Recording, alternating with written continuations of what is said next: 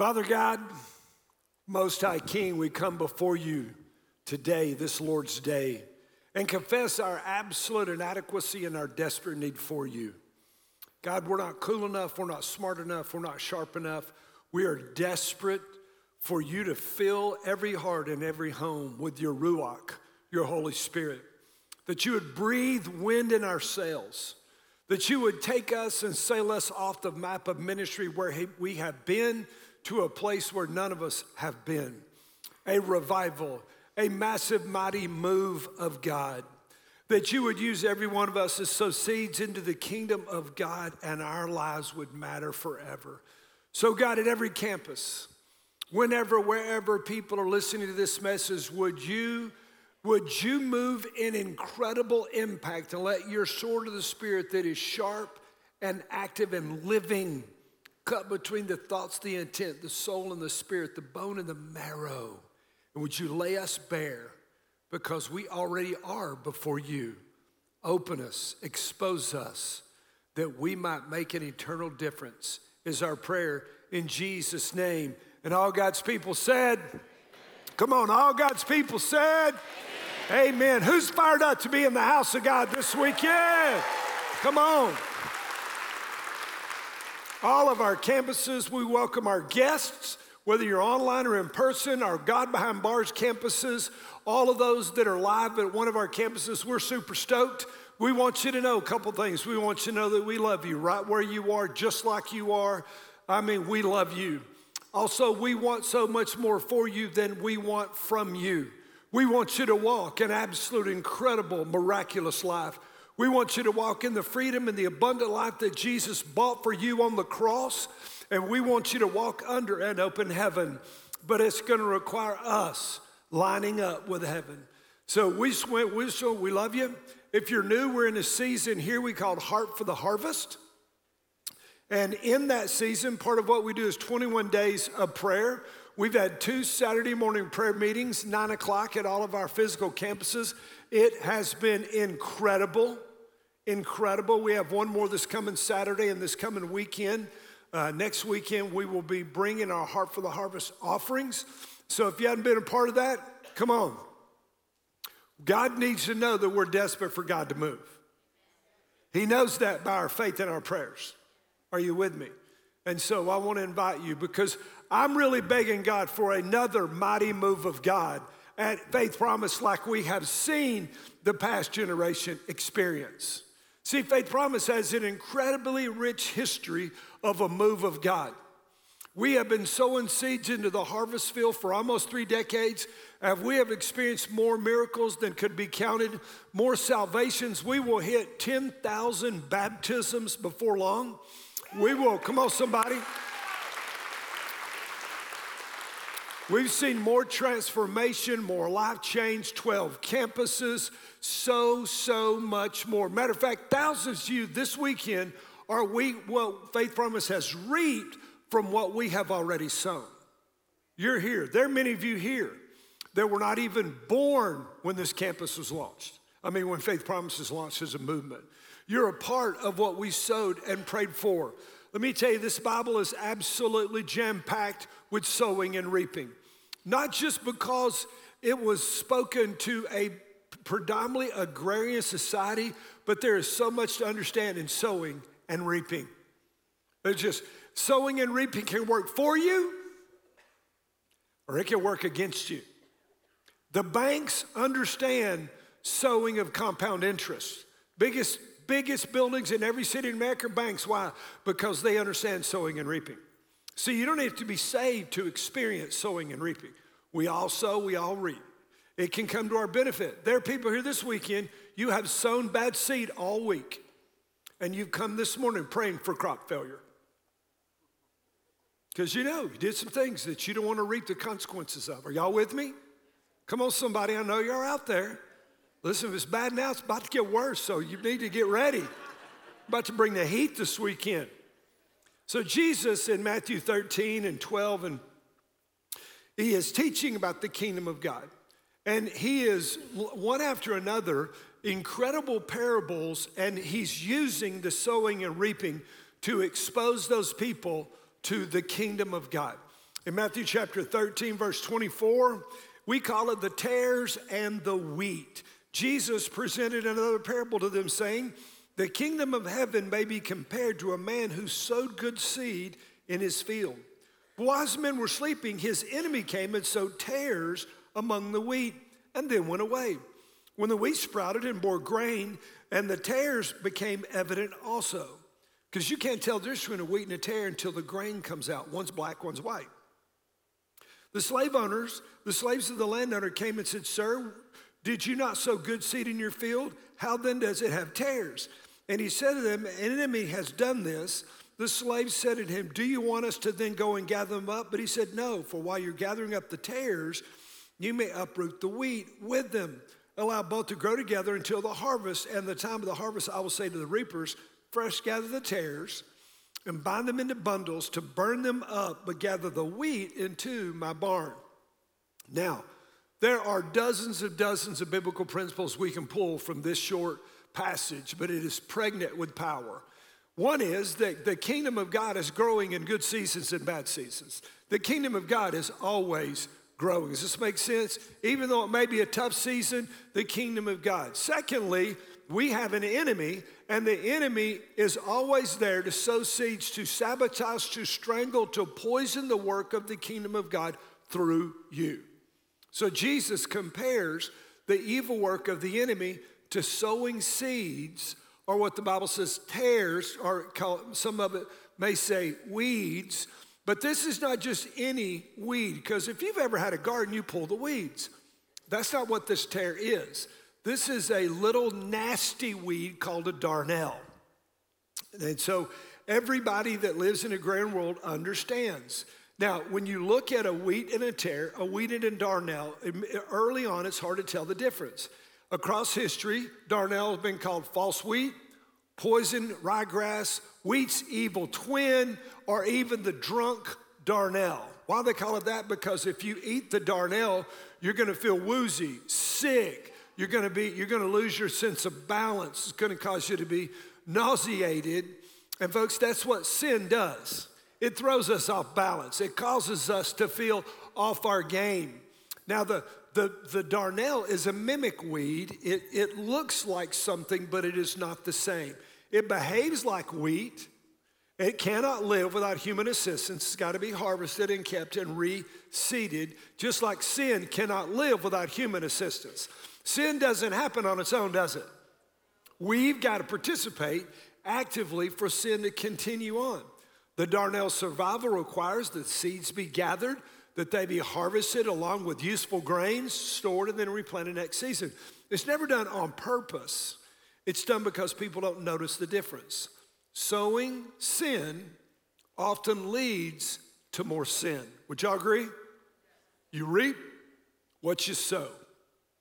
So what seeds have been planted in your life that are hurting you, your family, your marriage, your kids, your future?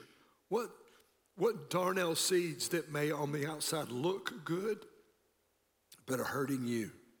Now, maybe you're this weekend and it's Sunday and you're not sure where you are about what's good and what's not, what you think about the church and God, and that's incredible. We want to help you we want to help you weed some things out. But this is what we believe. We believe God brought you here this weekend and he's got a word for you. Now, we have an enemy, all of us, who is always sowing seed in our life, seeds that are meant to poison you, distract you, destroy the kingdom, detour you from your original purpose into another purpose. Now, while that is going on, God himself is always planting good seeds. Would y'all agree with that? So, who is God going to use in this generation to sow good seeds? Will it be you?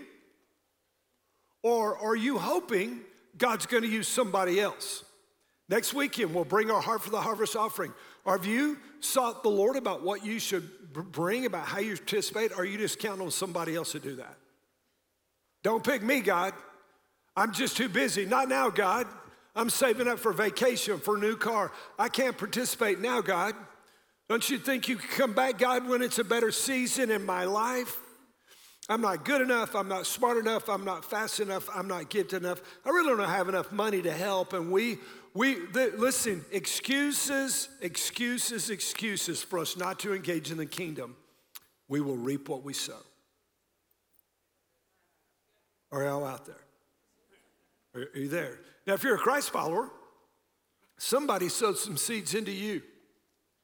And those seeds they sowed into you sprouted into a harvest of your faith. We know that it was Timothy's grandmother and mother that sowed seeds into his life of the scripture that ended up being a harvest of his salvation. So as you look back, who has sown good seed into your life? I want you to think back. The two people that sowed the most seeds in my life, both are gone to heaven, but maybe they're still alive. Just take a moment, look back. Who sowed the seeds of the gospel into you so that it was a crop? Would you just thank God for those people or that person right now? Maybe a teacher, a parent, a pastor, maybe a neighbor. Would you just thank God for those folks right now?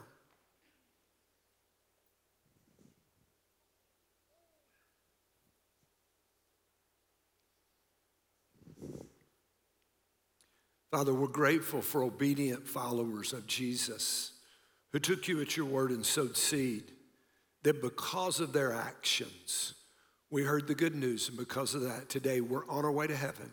We will miss hell. Thank you, God. Now, Father, would you use us to do what you did through others so that we might continue the kingdom in Jesus' name. And all God's people said? Now, Faith Promise, there's a group of ordinary people with some extraordinary faith. If you haven't been here long, we call those folks founders. I've done a lot of funerals of founders of Faith Promise Church. Those founders were always sowing. But they believed God had called them together to plant a church that hadn't been seen before anywhere in this region. And so they understood that they had to sow. They sowed sacrificially. They sowed generously. And they had a no holds barred attitude to build the kingdom of God. They were willing to do anything short of sin to bring people into a relationship with Jesus. As far as generosity is concerned, let me tell you something about those founders. They gave beyond their ability. That's what Paul said in 2 Corinthians 8 and 9 when he was talking about some of the churches that participated in a free will offering for the relief of the Jews in Jerusalem. He said they gave not out of the surplus, they gave beyond their ability. You say, well, how do you know that? Well, let me tell you how. So we began to grow. We moved out of the building on Iroquois. We moved into the Oak Ridge Mall. It's mostly gone today. And while we were there, we bought 30 acres up here on Pellissippi, and we were going to build the first campus. I went to 8 banks, myself and Harriet Westmoreland, who was our CFO, went to 8 banks and asked for a loan. All 8 banks said no, and all 8 banks gave me the exact same reason. This is what they said. Dr. Stevens, we're so sorry, we can't loan you any money. Your people give too much money. I said, that's the stupidest thing I've ever heard. What do you mean they give too much money? It's what every banker said. We don't think they can keep it up. Therefore, you'll default on your loan. All I said was hide and watch. That was 11 campuses ago. Come on, somebody. Come on. That was 500 people on a good weekend. We got 500 people lost in our bathrooms this weekend. Man, let me tell you, all those bankers saw. But see, those people gave beyond their ability. They were generous, in their obligation. See, biblically, if we're a Christ follower, we are obligated to bring God the first 10% of our income. Anybody agree with that? Yes. Okay, 12 of you. Anybody agree with that? Yes. Okay, that was their obligation. They didn't just give out the obligation, then they gave free will offerings to build the first balcony and then to help build Pellissippi. And every single campus other than Pellissippi has been built cash, has been built through Heart for the Harvest. And they just continue because, see, the free will offering is over and above our tithes. So I asked Aaron Goen, our CFO, Aaron, how much have we given in Heart for the Harvest the last several years? He texted me back, $17.5 million we've given over our tithes. Why? Come on, somebody, to fund the kingdom. Now, that's 27 and a half years ago. There's no question the founders were faithful. Would y'all agree with that? The question is, what will the next generation do? Because the next generation is here. We have people in leadership that weren't born when Faith Promise was started. Are you with me? They weren't even born yet. So we have another generation. Will you walk with the same level of obedience and sacrifice as the generation before? Will we continue to bring our tithes and our offerings to fund the vision so we can make it hard to go to hell? If you missed last weekend, Pastor Zach kicked this series off with what I believe was the best sermon that's ever been preached on a Faith Promise platform on Heart for the Harvest. I'm so excited. I was speaking to a group of missionaries yesterday morning when the prayer meeting, and I was watching online, and man, I'm so ecstatic that Pastor Zach's gonna lead this next generation, because I believe they're gonna go where we never went. Are y'all with me? I'm telling you, it's incredible. But in that message, Pastor Zach asked a question that rocked and shocked me sitting on the front row listening. What harvest is your heart set on? Listen to me, listen. If you're listening, say I am. This question is more important than you could ever know. Because the answer to that question, whether you make it deliberate or by default, will determine how well your life is lived out. The answer to that question will determine your level of joy here and your level of rewards in heaven. What harvest is your heart set on? 2 Corinthians 9:6 says this, he that sows sparingly shall reap. You don't plant 3 okra seeds and expect to fry anything. By the way, if you do anything with okra other than fry it, just bring it to my house, because you've ruined okra. Are y'all with me? Or if you came from where I came from, okra. But Squatchy Valley, it was okra. And so you don't plant 3 corn seeds and expect an acre of corn. Does this make sense? If you sow sparingly, you're going to reap. But if you sow bountifully, you're going to reap. So let me tell you something. It's not for me. Heart for the Harvest is so much more than money. It's a heart for the harvest. Years ago, when we began this offering, when Pastor Zach was a janitor, part-time, as he said, cleaning pee off the slides, which is right where he should have started. Come on, young adults, you don't get to start in the corner office. Are y'all with me? Nobody owes you jack. I love you. That was free. It's not even in the sermon. But when we said we got to call this offering something, it was Pastor Zach that said, it's going to be the heart for the harvest. It's not about the money. It's about the people far from God. See, listen to me. Listen, please get this. A lack of generosity poisons your heart. Would you agree with that? But it limits God's hand. See, it doesn't just hurt you. I mean, it doesn't just, well, I'm not going to give. No, it poisons your heart and it limits what God can do. Why would God give you resources if he can't trust you? So Jesus looks out over a group of mostly poor people, agrarian, poor folks. And this is what he said, Matthew chapter 6, the Sermon on the Mount. He said, listen, you guys worried about what you're going to wear tomorrow. You're worried about where your next meal's coming from. You're worried about where you're going to live. You're worried about how you're going to get there. You're worried about all this stuff. Listen to me, red letters. Seek ye first the kingdom of God and his righteousness, and all these things I just listed, I'll add all those to you. Now listen, come on somebody. Do we serve a big God? Is your rent too much for God? Our God is able. I was speaking yesterday morning, about 300 people in the room, and they were talking about TTI, and a ministry that we support. And they said we couldn't believe the numbers. We couldn't believe the numbers. The church planning was too much. And I said, listen, we have a big God. Most of our visions insult God. They're so small. We have visions that don't need God. Are y'all with me?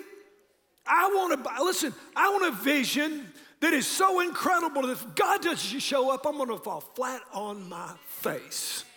It's called faith. Are y'all with me? Come on, somebody. So Jesus is dealing with people with a poverty mindset. A poverty mindset limits the level of your giving.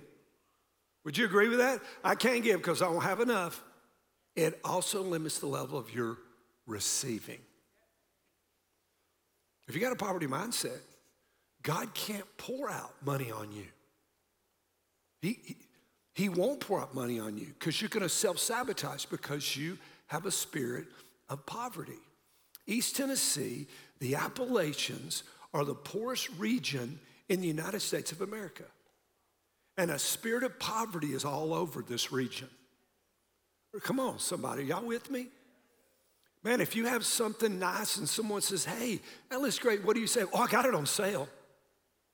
I didn't pay full price. Who cares what you paid for it? Say thank you so much. Somebody asked for these shoes this morning. They said, dude, you are a shoe, you're the shoe dude. The lady said, can I have those? I said, your feet are not big enough. I said, I got these in Israel. I can't get another pair. Are y'all with me? Come on, guys. If you sow seeds into the kingdom, building the kingdom of God, Jesus said, I'll provide everything you need. Houses and cars and clothes and food and everything you need. Now, let me just say how Michelle and I got here. 1990, we loaded up everything we had in a U-Haul. We pulled my '66 Corvette, she drove our minivan, and we drove to Southwest Louisiana, where the state bird is a mosquito. They did beat Alabama, but our state bird is a mosquito.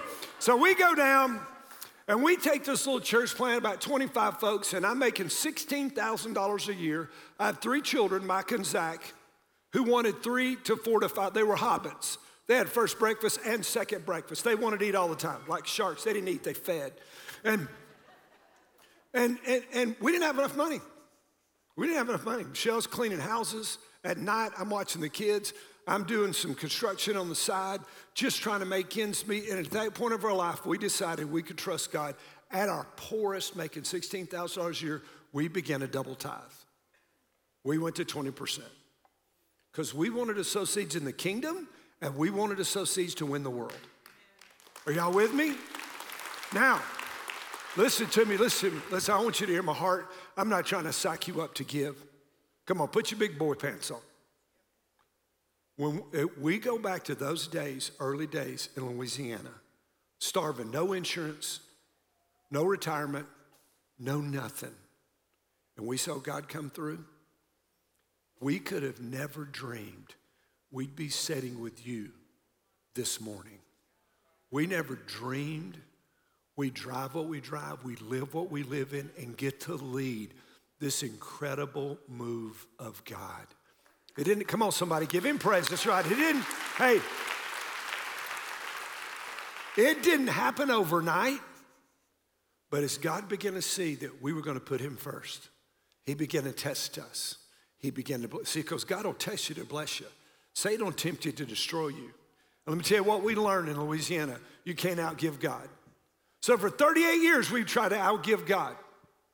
We shovel to God, and God shovels back, and God's got a bigger shovel.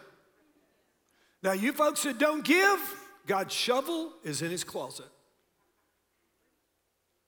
I love you. I want more, so much. Listen, I would that everybody at Faith Promise were wealthy and had no need, finances were not an issue. But God can't trust us like that when 80% of us don't even tithe. Listen, I love you. But my job is not to make you happy, it's to make you holy. My job is to bring the word of God without any bias.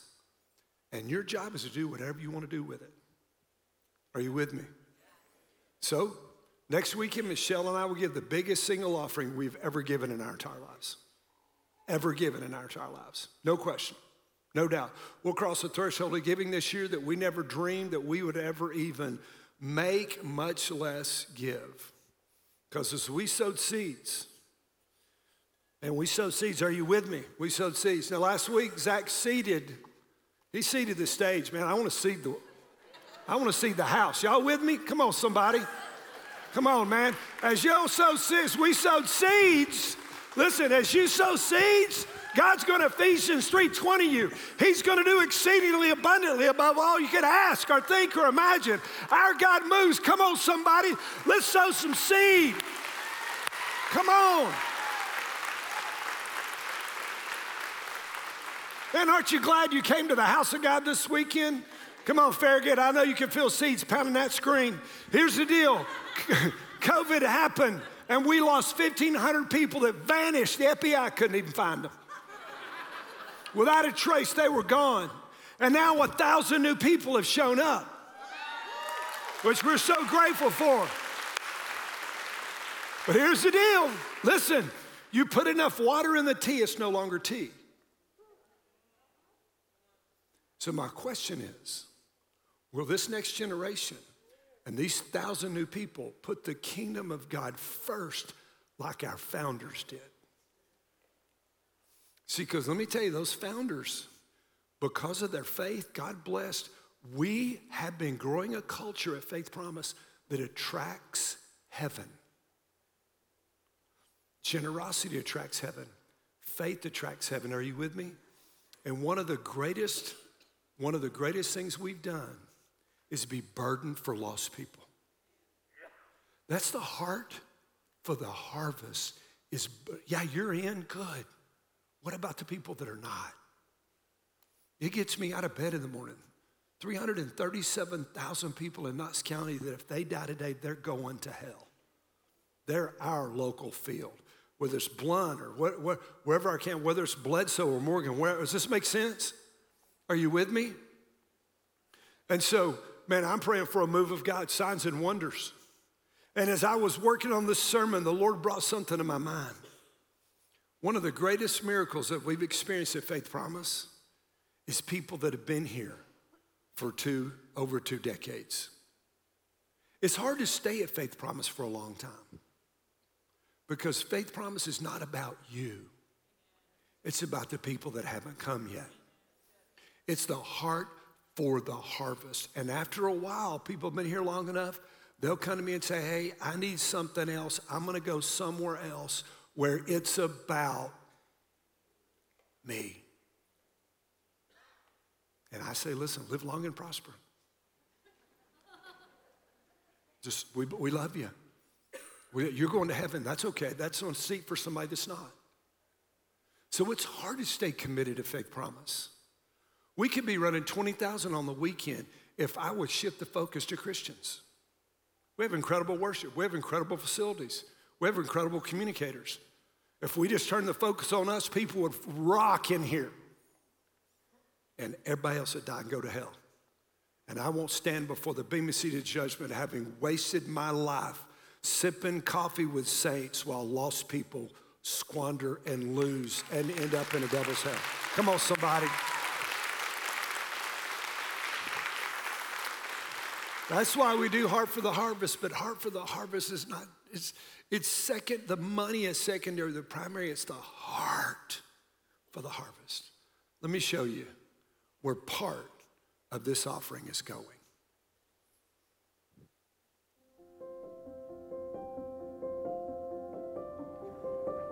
大家好，我的名字是柯雅轩。就是那时候是星期二，他的是104年5月26日拿到的。然后老师就是带我们去我们的礼堂那边看表演。然后呢，最后我妈离开的时候，然后就有说，就是去我们的箱子里面拿就可以拿。然后我就把书放回包包里。然后呢，那时候我就去上完课，就去回家了，玩一下那里面的游戏。然后呢，就把书放回去了。看一些重点，尤其妈妈告诉我一些重点。雅轩呢，他让我非常的惊讶，他看了这个希望之书啊，让他更想要积极的去了解耶稣是什么，上帝是什么。我的原生家庭呢，它也是传统宗教，都很困扰的一个问题，就是我就一直觉得好奇怪，为什么我明明是来拜拜求平安，可是我的内心是很不平静的，很不平安的。我有一次在整理，那我就一本一本书帮他抽出来，如果有用的就放里面，没有用的我就先把它收到另外的收纳柜里面。那我就一直翻到最后，就是突然这本书就在一个，他就自己，我就觉得他是自己跳出来的感觉，这样就是很神奇，这样跳出来，然后他在整理的时候呢，发现有那本书，然后当爸爸知道时候有耶稣的时候，我们大家就去信耶稣了。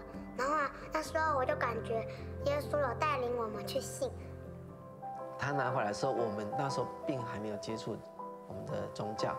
那这本书呢，我只是翻一翻，然后就放到旁边的。那跟现在的感觉完全不一样，是他突然跳出来，他就是指引了我，然后我要让我可以很轻松的去阅读圣经。那我们又刚信仰的会非常的渴望想要了解全部圣经的全部易懂，而且它的图文对于不管你有没有受过教育，它很明显的可以用这个图文来让你分享圣经里面想要带给你的讯息。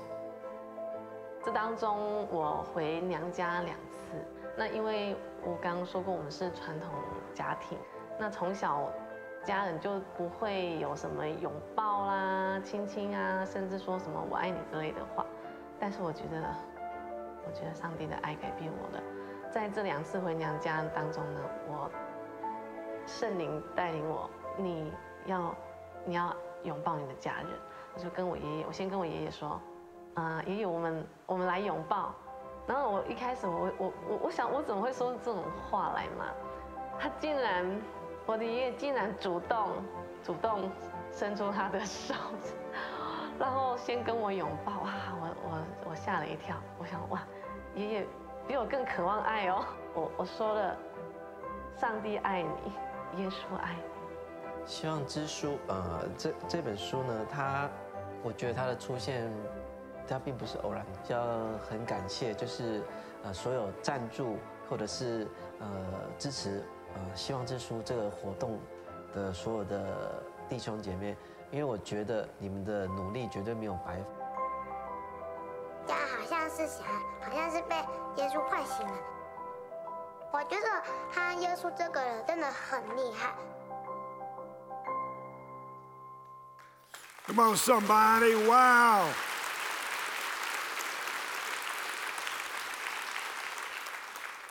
You, promiser, you put that Bible in her hand. Her whole family saved. You'll meet her in heaven. We're going to see tens of thousands of people saved across this state. We're going to win 1% and millions of people.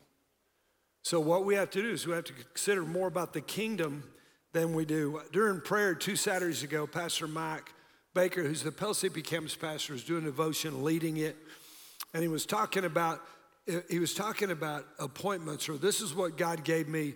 Jesus would wake up in the morning, and before the disciples ever got up, he was up intersecting with the Father. Are you with me? He was looking for the kingdom 24/7, 365. He's walking down the road. Zacchaeus is up in a tree. Come on down. I'm going to eat at your house. He's going down the road, blind Bartimaeus by the Jericho city gate.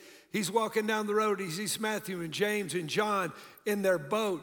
He's walking. He's at the village of Sychar and the Samaritans, and he sees a woman at the well of which he has a conversation with. She puts her faith in him, and her whole community does. Why? Because Jesus was living above the world. Does that make sense? Now, had the disciples been there, not Jesus, I don't think the disciples would have ever seen that woman at the well. And if they had have seen her, they would have willfully ignored her. Why? Because they were prejudiced. Why? Because they were more concerned about their image and what they were doing. What we typically do is we get up in the morning, instead of intersecting with heaven, we sleep late because we stayed up and watched TV, and we get out and we miss that first intersection, and we begin to run our lives. We go to work, we go to lunch, we're running. We pick the kids up from school, we go to practice, soccer, football, baseball, everything you could do, all this kind of stuff. And all through that day, heavens have opened up for an intersection, but we've missed it. Even the Heart for the Harvest is an intersection with heaven and us, how we'll fund the vision of God. Does this make sense? What harvest is your heart set on? Are you so focused on the world that you're going to live down here when God intended you to live up here? Jesus came to show you when we walk intersecting with heaven, we'll walk in the miraculous. So what's God asking you to do in Heart for the Harvest? Next weekend, what's God asking you to bring? What if everyone at every campus, all of us, brought what God said? I'm going to tell you, we paid the debt off. And what if all of us decided we're going to beat it in tithe? We quit having Heart for the Harvest. We wouldn't even need it. Are you with me? But when it's 20% carrying the 100%, we have to do things like Heart for the Harvest. Our people die and go to hell while we're focused on the here and now, on everything that's going to burn. So what's God asking you to do next weekend?